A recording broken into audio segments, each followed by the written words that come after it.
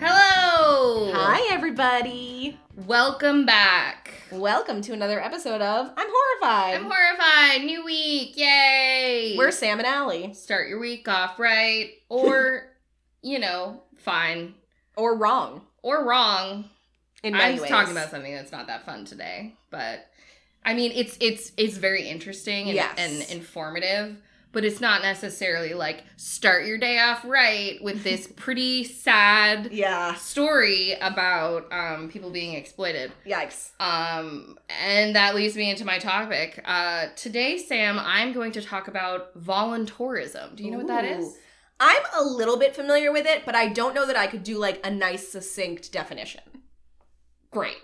I have that. Amazing.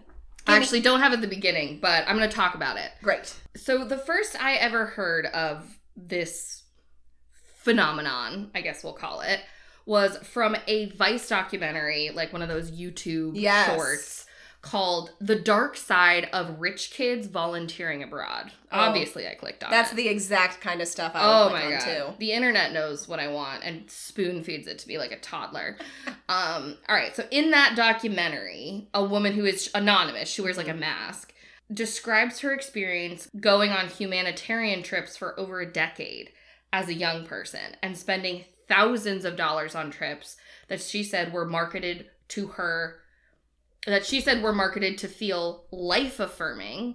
Like, you'll have this experience and you'll help people out, but you yourself will also have, like, a transformative experience. Yeah. And that sounds amazing, right? Absolutely. Like, you're using your money and your time to help somebody else, and both parties, like, all parties are going to benefit from it. Yes. It sounds great. It's something I've heard of a lot. Like, people do it through their church, they do it through school, they do it through college. Feels good to do good. Feels good to do good. Amen.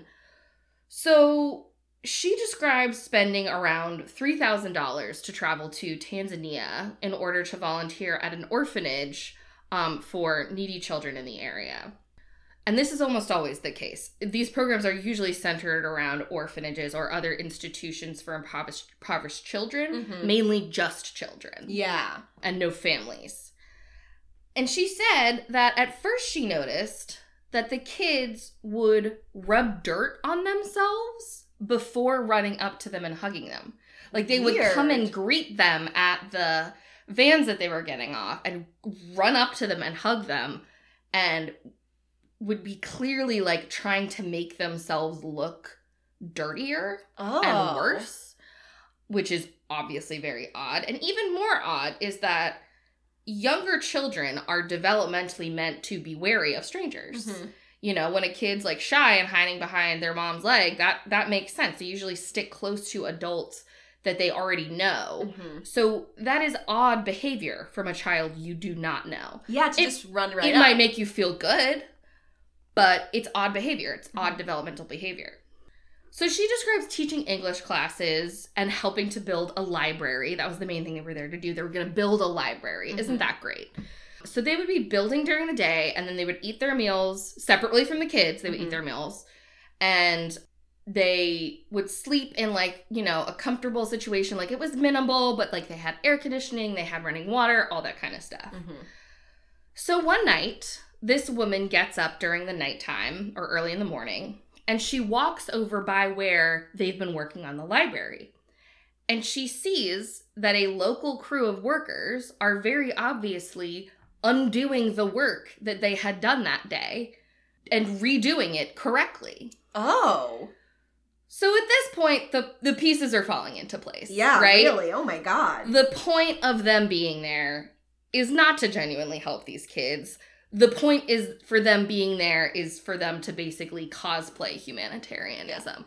There is no library that needs to be built. They are not helping really in any way. This is a experience that has been crafted for them. It's like theater. Children included. Yeah. So that is what voluntourism is. When you are traveling to a volunteer trip, but actually this is a trip tailored for you to have a good experience, so you will pay money again to do it again. And that money ends up in the hands of someone, whoever's running the trip, and usually not the kids. Almost never. So after I saw this short documentary, it made me think back to high school and college, and every so often I would see like a friend or an acquaintance post pictures of themselves with children in other countries and like tag themselves in the country and talk about like, I'm doing volunteer work here and I met these people and all this kind of stuff. And at the time I found that a little exploitative and performative, but I didn't think about like the structural elements in place that would lead to that photo being taken. Yeah. Right? I would say, oh, okay, that's nice. But I didn't think, who is staging these photos? Why are they taking photos with these children they don't know? Who is using these photos as marketing? Why are these photos being used in marketing? How much did this person pay to get into a situation where they get that photo as their profile photo? Yeah. So, in researching more about this, I heard about a lot of similar orphanage schemes, sometimes where children were actually withheld resources, even things like food and water, and especially like toys and books brought to them by visitors.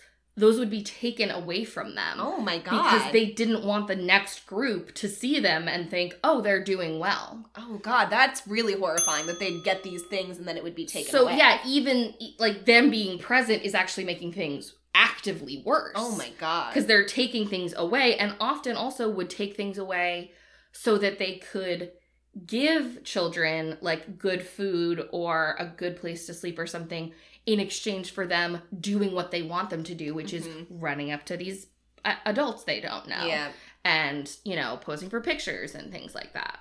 So they keep these kids in bad situations to enhance this like made up white savior experience for the voluntourists to have.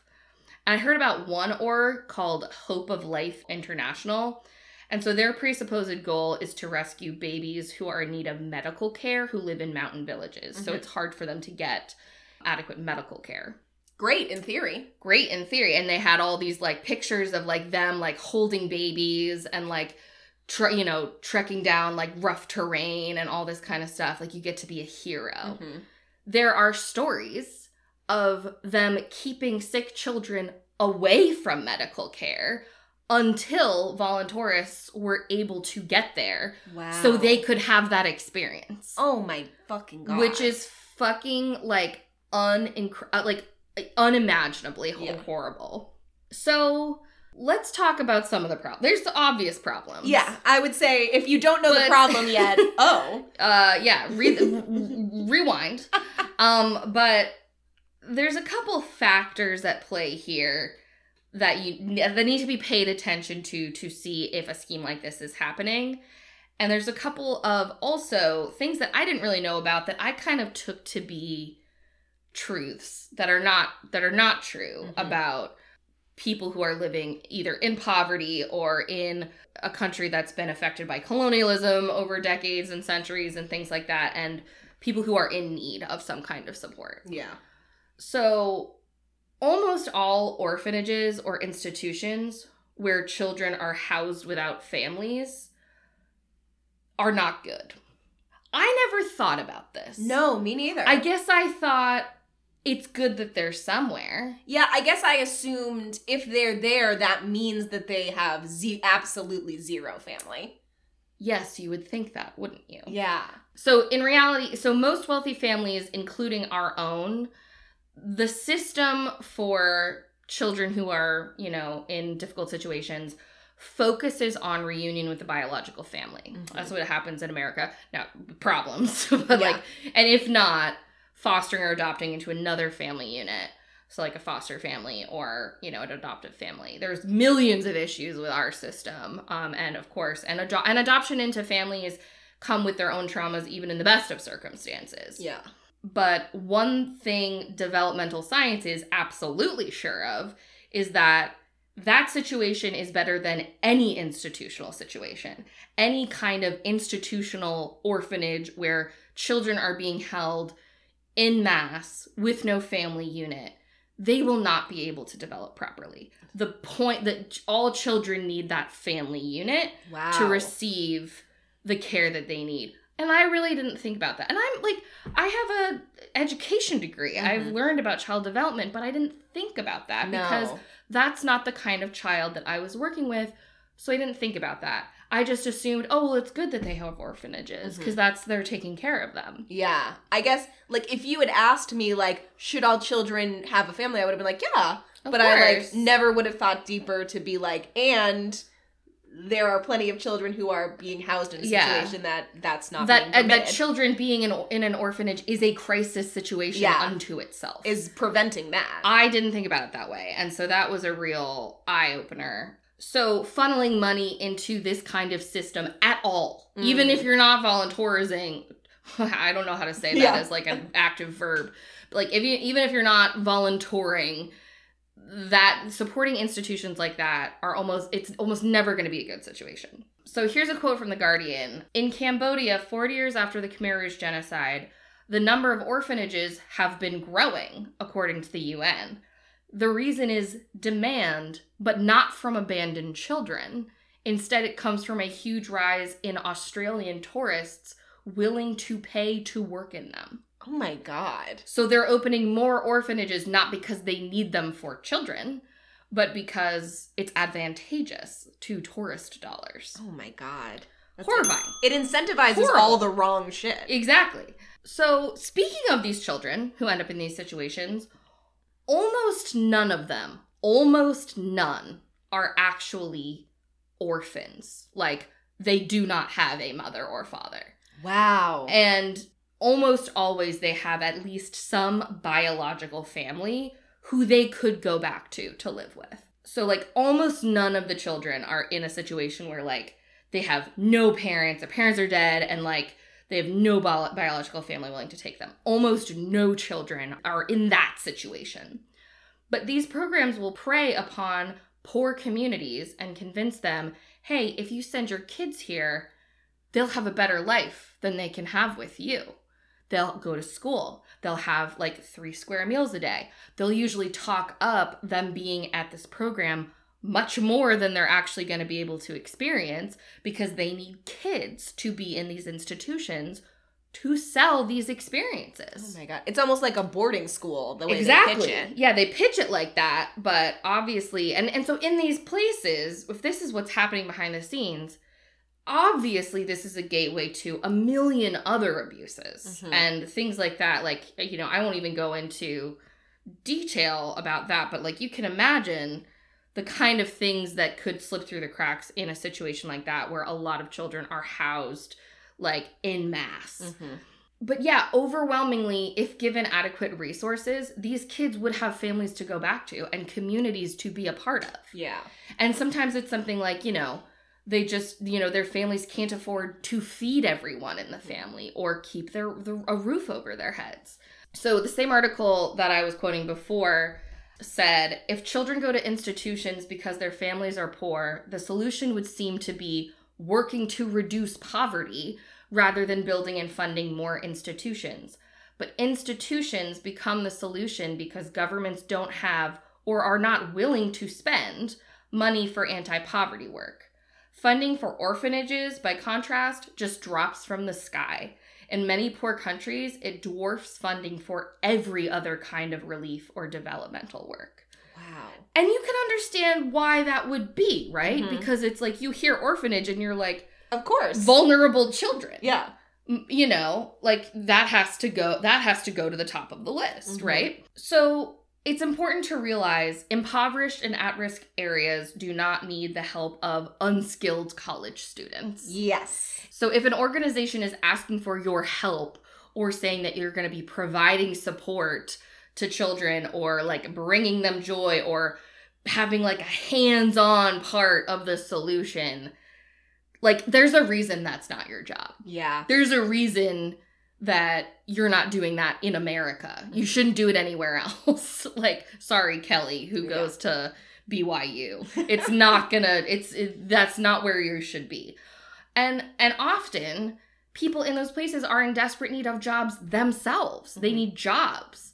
So there are so many places that need money, supplies, and opportunity, but the focus should be on getting those things into the hands of the people who live there. You know, they're not in that situation because they are incompetent or lazy or like can't figure out how to do things. These situations are usually brought upon by centuries of colonialism and systemic oppression and international systemic oppression compounding over time. Yeah. So sending a bunch of white college kids somewhere is basically saying like, oh, well, these kids are motivated to help, so they can actually make a difference. As opposed to the literal community members who could be, you know, building up their community if they had the resources to do so. So people in these communities have the skills, they have the cultural knowledge and the traditions, you know, that the community should be upheld on. And most importantly, their work and skills should contribute to a local economy. Yes. So where people live and work and buy and sell together from their community. You know, if aid is coming in, it should be aiding that economy, not like a separate economy happening outside of the community. So that begs the question, well, where should I put my money? If I have $4,000 and I want to do good with it, how do I spend it? Should I spend it on a mission trip to Cambodia? No, don't do that. Don't do that one. Ideally, you can find a charity that does what I just described and puts resources and money directly into the hands of community members. So you can do that in a few ways. There are online charity watchdogs like Charity Navigator and GuideStar, which I'm sure you're familiar with. I sure am. You're still a Devo gal. I'm an old Devo gal. So those kinds of websites will often offer like scores or summaries of how effective charities are and offer warnings for illegitimate organizations. You can also look up the org on the IRS website if it's in America to make sure it's a 501c3. If it's based in America and it's like internationally working but based in America, you can look it up on the IRS.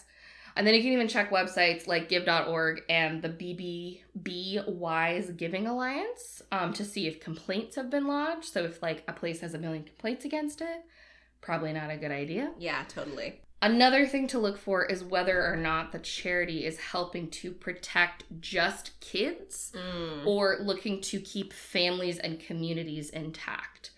And so it feels counterintuitive because obviously you hear kids are in need, you want to help kids. Like it feels like you should help kids more than adults because they're more vulnerable, right?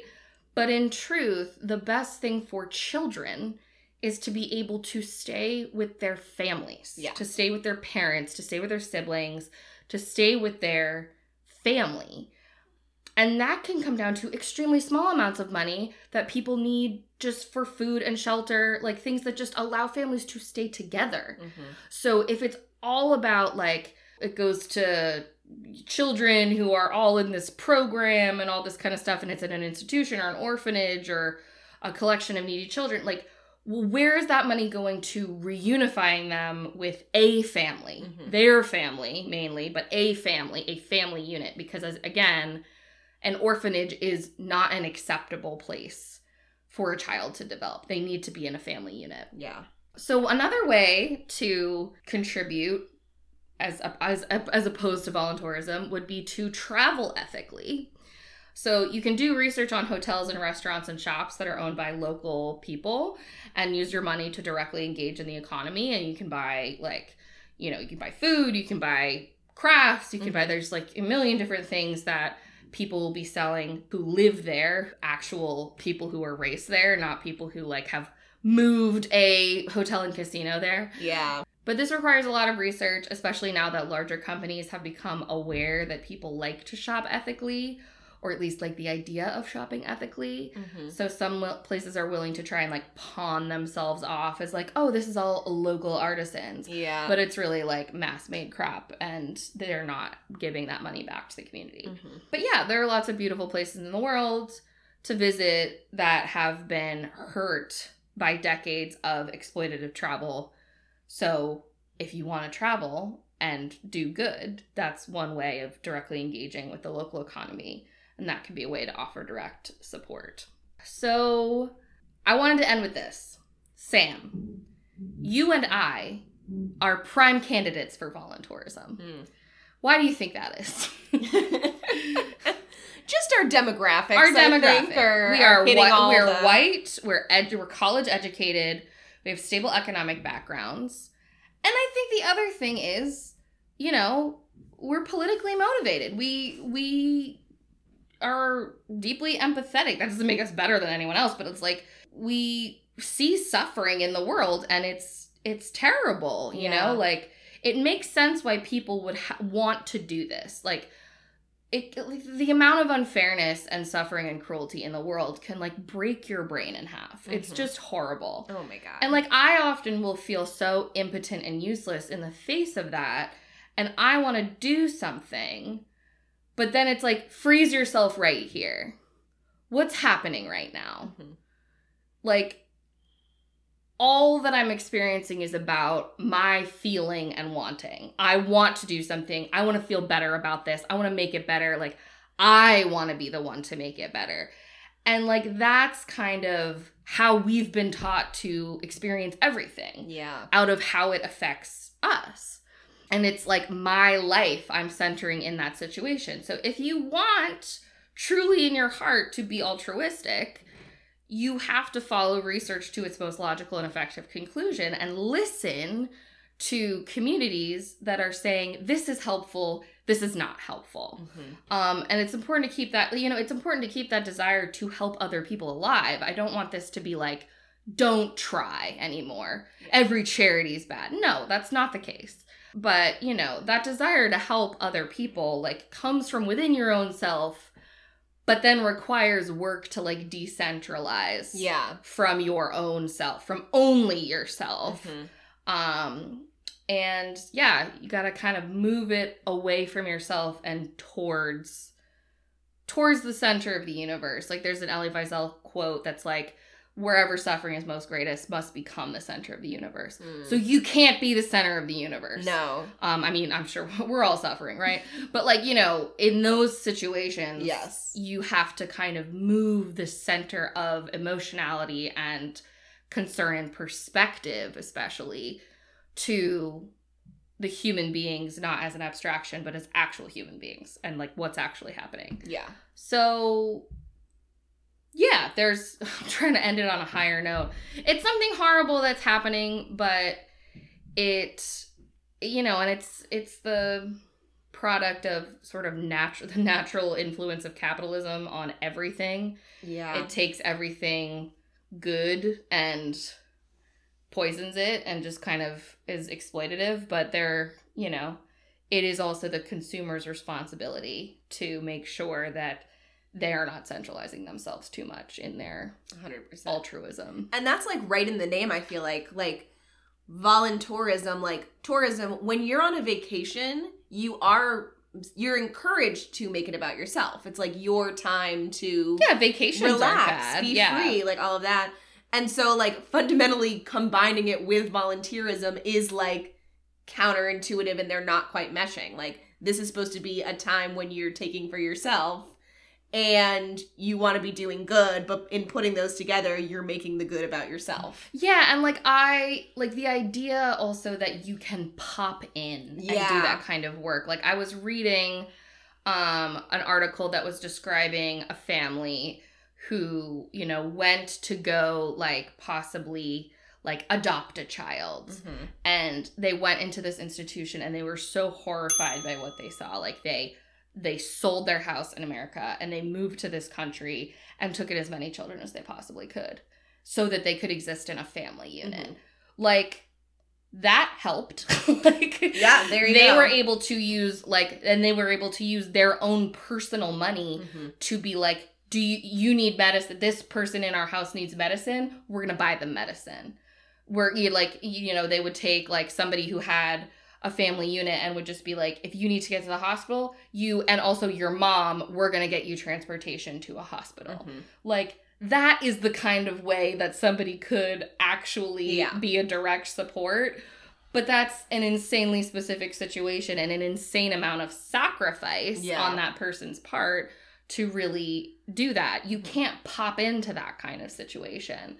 And also, as I was saying before, like, it's unnatural for kids to be running up to strangers. Like, these kids have already been through so much trauma. Like, it is more traumatizing to have a parade of strangers coming in and out. Yeah. Like, even if you do make a connection with a child, then you're taking that connection away. Yeah, then you go back to your life. And you get to have this beautiful experience, but that child still exists. That child is not an abstraction. Like, you know, they don't exist to make you feel things about yourself. Mm-hmm. So, yeah, it's something that was upsetting to read about. But it was like I could see something of myself in that. I was like, wow, I could see in another world me doing something like that and saying, oh, that would be great. I would love to help. Yeah. And just not realizing how much I was centering my own self in that desire. Absolutely. And I don't think that makes me an evil person. It just means that I'm being self-centered. I'm centering my experience around myself. And if I'm really trying to do good in the world, it can't be about me all the time. 100%. Sometimes. Most of the time, not. Yeah. Not in this case, certainly. That's so wise. And that's such a, it is like when you break it down, it's like all these obvious things that just like you don't ever think about when you think about these stories of like, I went to an orphanage and I built a library. Like, yeah, and I think there's also just an element of, like, good old-fashioned racism in there. Of, like, we don't have institutions for the most part. It's not seen as good to have, like, an American orphanage. Mm-hmm. That's not what we have. We have a foster system and all this kind of stuff. Why would orphanages then be okay for people in other countries? Yeah. Because it's like, oh, well, that's the best they can do. They're lucky to have that. No, that's not right. Mm-hmm. Like, those children shouldn't just be like, oh, well, they have food and water and whatever. Yeah. Like, they should have access to everything that an American child in the same situation would need. And obviously there's even a million problems with the American system as well. But that sort of is like, I didn't think of that as like, oh, that in itself is a tragedy. Yeah, 100%. That a child would exist in that space and not have a family unit to connect to. Yeah. So, yeah, it's made me think differently about, like, child development and just the way that I kind of conceptualize different communities, for sure. And it is fascinating to... It's sad, but fascinating to learn more about more of these schemes and organizations and how legitimized they are and the different types of things that they offer you, that they try to offer and how staged they are. You know what I mean? Like the guys like rebuilding the library, you know what I mean? Like the amount of theater and work that goes into creating this experience for you. Yeah, it's like a immersive like Disneyland experience. Like they're trying to immerse you in it, which is pretty sickening when you think about it. Definitely.